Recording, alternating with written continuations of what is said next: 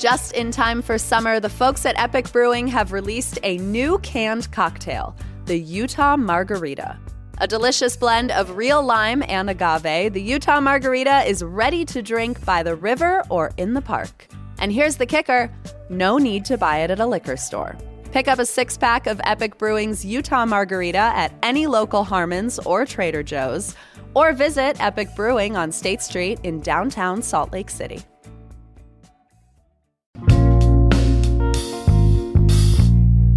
Here's what Salt Lake's talking about. Utah's annual legislative session is over. In 45 days, our legislators passed 575 bills and a $29 billion budget. So we're breaking down how it all impacts your life over 2 episodes with Fox 13's Ben Winslow. In part 1, we covered the Great Salt Lake, liquor laws, and healthcare. Today is part 2, housing, homelessness, our cost of living, and the proposed gondola up Little Cottonwood Canyon. It's Wednesday, March 8th. I'm Ali Vallarta, and this is CityCast Salt Lake.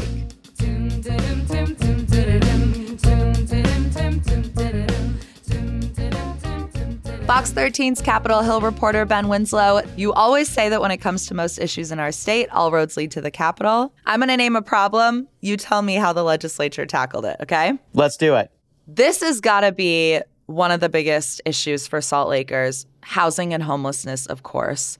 Salt Lake City says it needs more buy-in from the state and other cities to solve homelessness. What did the legislature tell the city this session? The legislature didn't so much tell Salt Lake City a lot during the session, but it certainly told Utah, Davis, and other counties a lot during this session, especially when it comes to homelessness. There was a big omnibus homelessness bill, homeless services, and it told counties of the second class. So Salt Lake County is a county of the first class, very populated, and once you hit a population threshold, you become something like that. So these surrounding counties, it told them, you need to come up with a winter plan. What are you going to do for people who are experiencing homelessness? You don't necessarily have to build a shelter, but you need to have a plan for where you're going to put people who need to be off the streets, especially in events of extreme cold. And they pushed that through. They also passed something that I talked to some advocates for people experiencing homelessness who are really excited. We have a Code Blue. This is basically a thing that in events of extreme weather, a health department can issue what's called a Code Blue. It allows shelters to expand beyond capacity so that they can put more people in there, get them out there. They also can't do camp abatements during that Code Blue. Other legislation that passed really was more in the form of money, a lot of money thrown toward housing and homeless services. The housing thing, we're going to have to see how that plays out because a lot of it was dealing with housing supply. The more supply there is, the rent prices, the mortgage prices will drop. The Senate president personally ran a bill to offer a first-time home buyer incentive program. This is for new construction. A lot of these bills did center around new construction, increasing the supply of housing, cutting through a lot of the bureaucratic red tape as they viewed it, in order to get projects approved, getting development going on. And if you're wondering, you're listening to this and thinking, hey, well, what about the water? Where are they going to get the water? They also passed a bill on that too, that said that if you're going to develop a project, you got to come to the city and say, here's where our water's coming from. Because it used to be the other way around. It used to be, we're building a project, the water, you got to give us the water, nuts to you. And there are a lot of developers on Capitol Hill. We know this. A lot of them, yes. A lot of them. So I'm not surprised to see them running bills that encourage development or could make it easier for first-time home buyers to buy in new developments. As someone who would like to buy a home and is not a millionaire, I am really interested in this first-time home buyer credit. It's $20,000 in the form of like a grant, right? But you have to, the home has to be less than, is it $435,000? I'm not sure on the particulars of where it ended up. I was chasing 932 other bills too. But yes, there are some pretty strict terms. Also, like if you turn around and try to flip it or sell it within a certain amount of period, you owe it all back. Right. Okay. Interesting. I'm just going to go back and ask you a quick follow-up on the code. It's Code Blue, right? Yes. Who can declare a Code Blue? I think it's the state health department. They will monitor this. They'll coordinate with the state homelessness coordinator, and they will issue one for a particular area, and that frees up all of these mechanisms. Okay. And then, of course, let's not forget, there was a lot of money thrown in this. The legislature had a lot of money to spend this year, and they spent it. Well, I feel like the story with the legislature is often that they have a lot of money and we don't spend all of it. Well, we didn't spend all of it. Let's also be fair. The legislature loves its rainy day funds. And this was really important when it comes to taxes, because taxes was another big issue. Utah's been growing. Economically, we are a success story. We're doing really well. You hear that all the time, especially from your elected leaders about how great Utah is and all of this stuff. When it came to taxes, that's where we really saw this play out. You had groups that saying, look, Utah's doing so well, you should give money back to the citizens of Utah who are working and making your state successful. What they passed on that one was a modest tax cut on the income tax. We went from 4.85% to 4.65%. For those of you who aren't tax policy nerds like me, what that means is the average Utah family making an average salary is about $200 a year. Okay. It's not, enough. It's enough to buy a nice dinner, but it's not like enough to, you're like, I'm swimming in cash here. Legislative leaders told me you don't want to pass too deep of a tax cut, because if you do have problems, you got to come back and raise taxes in order to keep essential government services going. And that's a bad look for everybody. It's harder to message, that's for sure. Although I will say, I'm kind of pro taxes. This might be my the least interesting thing about me. But I'm like, let's just pay our taxes, right? Like, I like paved roads. I like public education. I like all the things that our taxes fund. So was there resistance to this tax cut at all from the people like me who are like, I don't know, don't you need the money to fund things? Absolutely there was. There was a whole coalition of groups, including Voices for Utah Children, a number of groups who said, look, you have a lot of unmet needs that you have not fully funded. And you need to turn around and spend this money. Why don't you invest in this instead of a tax cut? Some of that, it fell on deaf ears. The budget story really was people got some of what they wanted, but not all of what they wanted. But there were a lot of investments in big things. Domestic violence, victim services saw a huge increase in spending. But they held some back just to make sure if there is a recession or if there is other problems that they don't have to come back and raise taxes down the road. It feels like every year there's a tax cut. And my conspiracy theory is that it's just easy to run on. Because if you're in the Utah legislature, if you're a representative in the legislature, you're basically always running for office, right? You're on the ballot every 2 years. And so it's like being able to hit the streets and be like, I cut taxes. It's like, that feels like hard to resist. That's candy to an elected. And people like it. People do. There were some changes to tax policy this year that do affect people directly. The earned income tax credit for lower income Utahns got expanded. And then, of course, there's the deal, which is what the legislature offered you, the voter, and you get to decide this. It is. The legislature will remove the state portion of the sales tax on food. However, that is contingent upon voters in 2024 approving a constitutional amendment that is on the earmark for education. So the income tax is earmarked for education. Okay. Voters have previously approved a constitutional amendment allowing that money to also be used for some social services. But the new deal is because the legislature sees what it calls budget volatility. Sales taxes pay for a lot of essential government services, roads, public safety, things like that. But the sales tax is a lot more volatile. People are also buying less goods, more services. So the income tax is viewed as a much more stable revenue source. Okay. What the deal is again, the legislature will remove the state portion of the sales tax on food if voters approve this constitutional amendment that is still the subject of negotiations, and it allows for the state to dip into that income tax fund to fund other government services, so long, and this is where the negotiations are underway right now with education stakeholders, so long as education has a funding framework that at least the latest version of the deal is the bill still preserves the earmark for education. It also sets up a funding formula, but after that, the state can dip into that income tax fund and use it for other government needs. So this is going to be a 2024 ballot question, basically under the banner of education. Right. And it sounds like it's going to be pretty contentious because I can see the line in the sand being drawn here. Well, so far, some education groups are jumping on board. The State Board of Education, superintendents have. The holdout right now is the Utah Education Association, which is the state's largest teachers union. This did pass out on the last day of the session, but everybody's agreed to keep talking. Everybody, so far, the Utah Education Association says that it has no position on the legislation. That's because in April, they're going to take it to their members and, have it out and determine where they stand on this piece of legislation.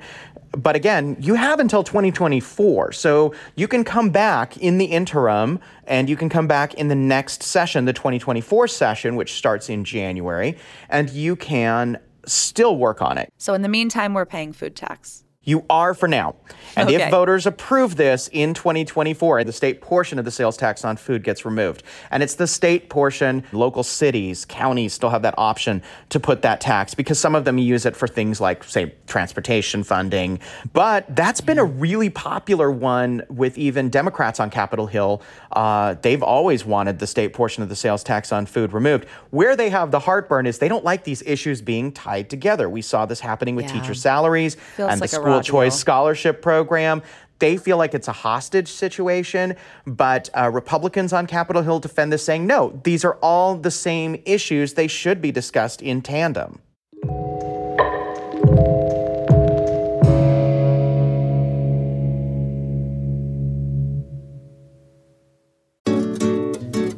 The Living Traditions Festival is back in downtown Salt Lake City, May 17th through 19th, and this is when I come alive.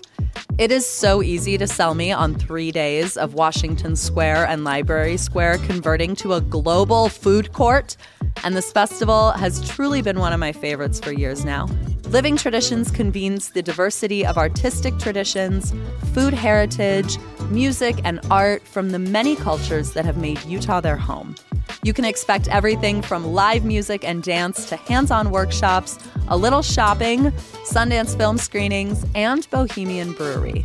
There is something for the whole family, and it's free entry. Come celebrate all of the rich cultures that make up our community. Find more information on the festival and view the full program guide at livingtraditionsfestival.com or on Instagram and Facebook at SLC Living Trad. We talk a lot on this show about our city's crown jewels. What are the institutions that open doors in our community and regulate its pulse? I choose Salt Lake Community College, and it is a home for incredibly focused Salt Lakers. Nearly 80% of their students work while going to school, many full-time jobs. If I could do college all over again, I would not be 33 and sitting on these damn student loans. And slick students aren't. 80% graduate with little to no student loan debt or save thousands knocking out credits before transferring to a four-year institution. Every day, Salt Lake Community College is transforming lives and communities through education. If you want to learn something new, refine a trade, or pursue a higher degree for the first time, explore your options at slcc.edu. Study alongside hard workers, save precious money, and be one in a class of 19, not 100.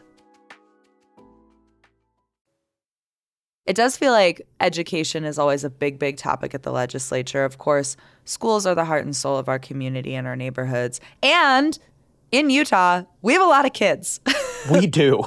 So classrooms are always where it feels like the conversation heads. Now, public school classrooms are becoming sort of the eye of the storm in terms of the culture wars. And I want to know, did we see changes in what can be taught in classrooms coming off the Hill? There were a number of bills introduced, but not all of them made it. One bill did that dealt with, curriculum instruction, what you can discuss, kind of pushing back on what they view as telling people that one race is superior to another or one race has been historically marginalized or inferior. What it looks like when it is implemented, if the governor signs this into law, we don't exactly know yet. That's kind of got to get hashed out at the State Board of Education level. Communities of color not really a fan of this legislation here. They don't really like this stuff. And but we did see other bills dealing with diversity, equity, and inclusion where members of communities of color showed up, and the bills did not advance because, people showed up and people spoke out, and those got sent to study in the interim. It doesn't mean they're going away. It just means that the legislation was not passing this year. What you will see is a lot of discussion in the coming months between now and the next legislative session about these topics. Yeah, in terms of talking about race in classrooms, it sounds like, to me, the legislature is saying we don't want teachers talking about historical white supremacy.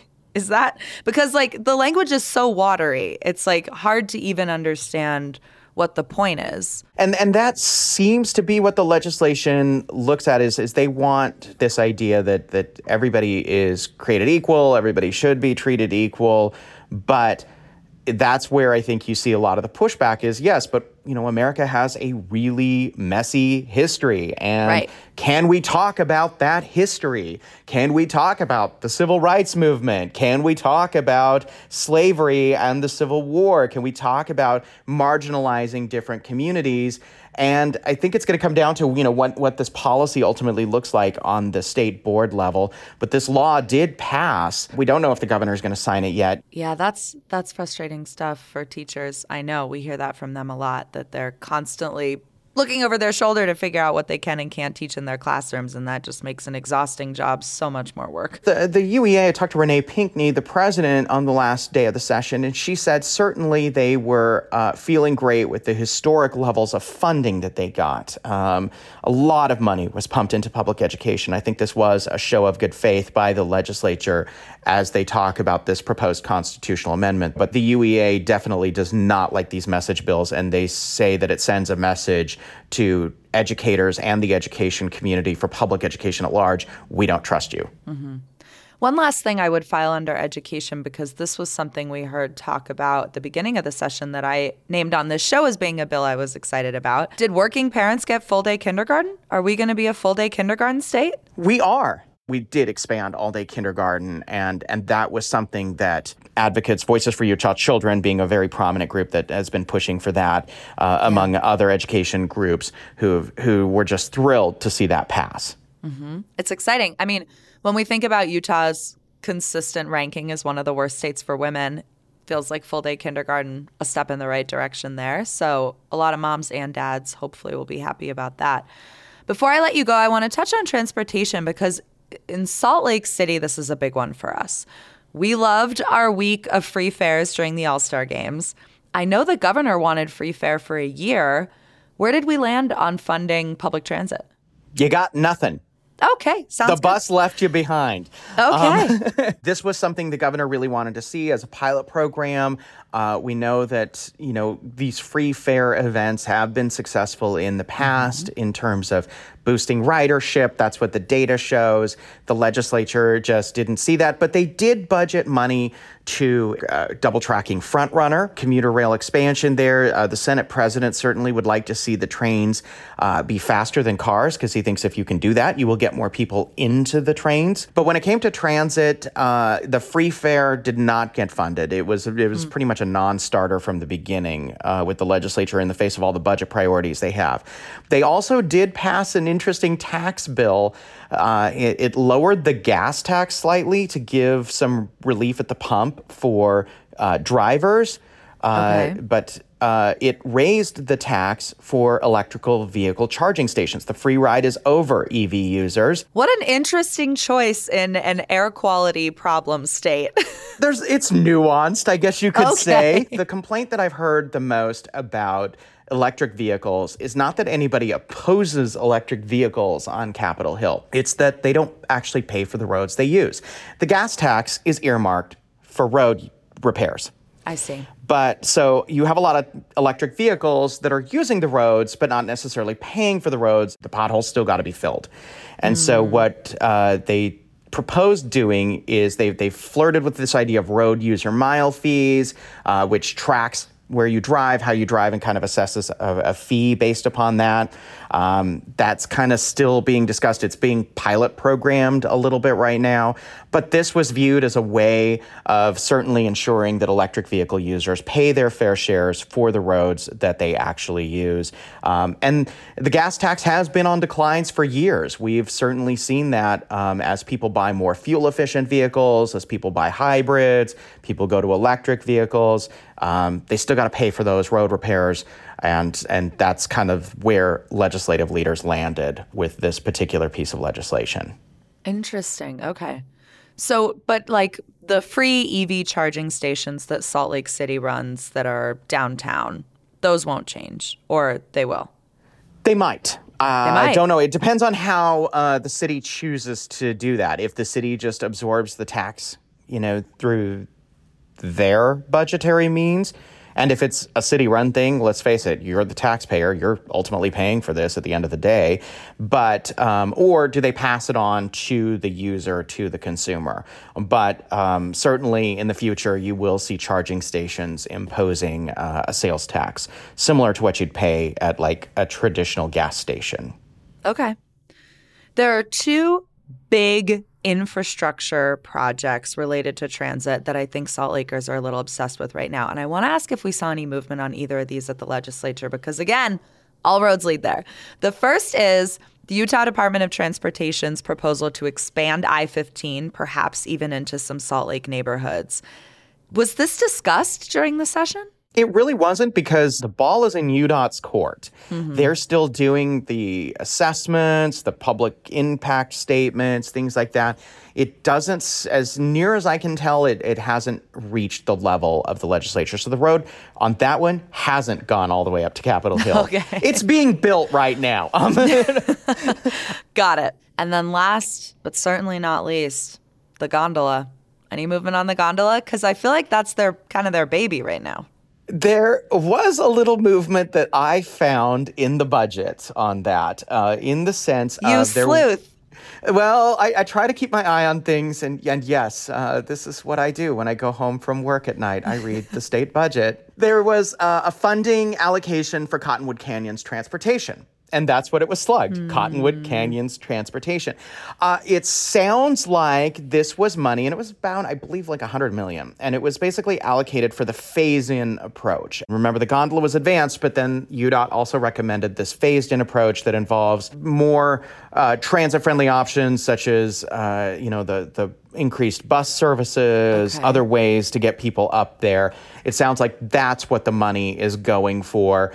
You can certainly imagine that there are a number of groups that are watching what will happen next with that particular project. So there is a budget line item, but it sounds like it is for trying other options before we get to Gondola. Fox 13 reporter Ben Winslow, you never miss a beat during the legislative session. But I do think maybe when you get home, you should watch like Abbott Elementary. Something, right? We are so grateful to you. I know this is an exhaustive amount of work. You certainly deserve a little R&R. Thank you for your time and your expertise. Thank you for having me.